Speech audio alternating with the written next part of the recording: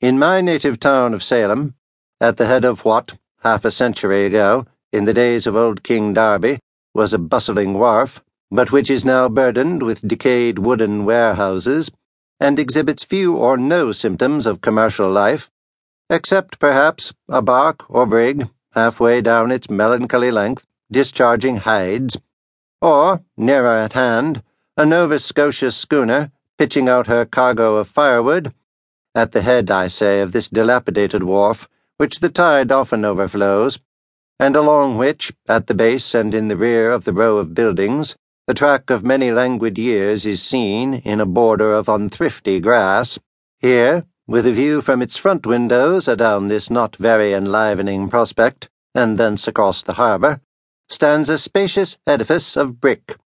From the loftiest point of its roof, during precisely 3.5 hours of each forenoon, floats or droops, in breeze or calm, the banner of the Republic, but with the 13 stripes turned vertically instead of horizontally, and thus indicating that a civil, and not a military, post of Uncle Sam's government is here established.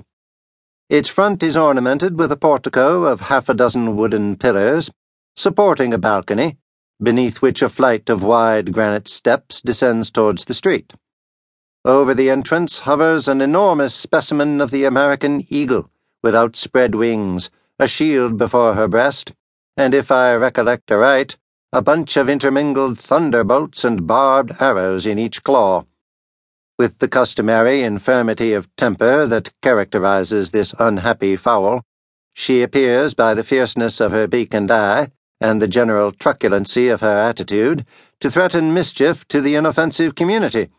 and especially to warn all citizens careful of their safety against intruding on the premises which she overshadows with her wings.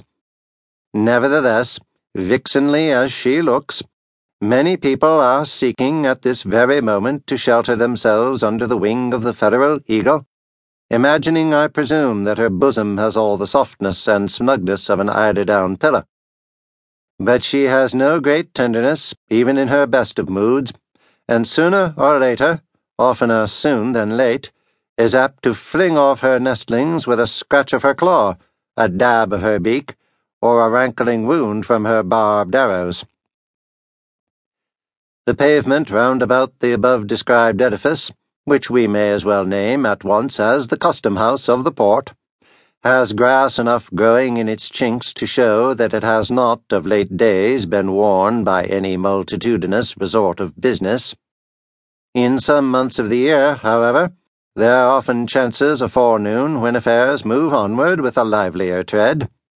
Such occasions might remind the elderly citizen of that period, before the last war with England, when Salem was a port by itself, not scorned as she is now by her own merchants and shipowners, who permit her wharves to crumble to ruin while their ventures go to swell, needlessly and imperceptibly, the mighty flood of commerce at New York or Boston.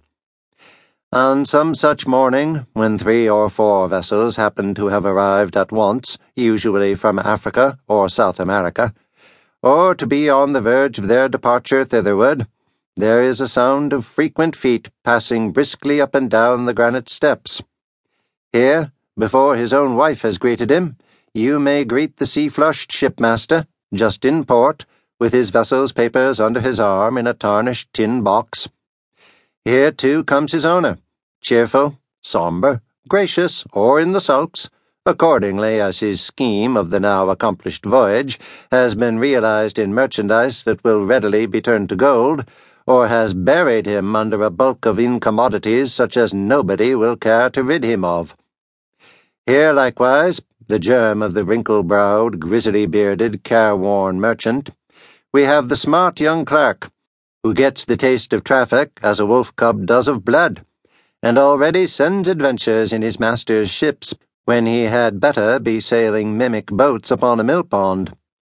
Another figure in the scene is the outward-bound sailor, in quest of a protection, or the recently arrived one, pale and feeble, seeking a passport to the hospital. Nor must we forget the captains of the rusty little schooners that bring firewood from the British provinces, a rough-looking set of tarpaulins, without the alertness of the Yankee aspect,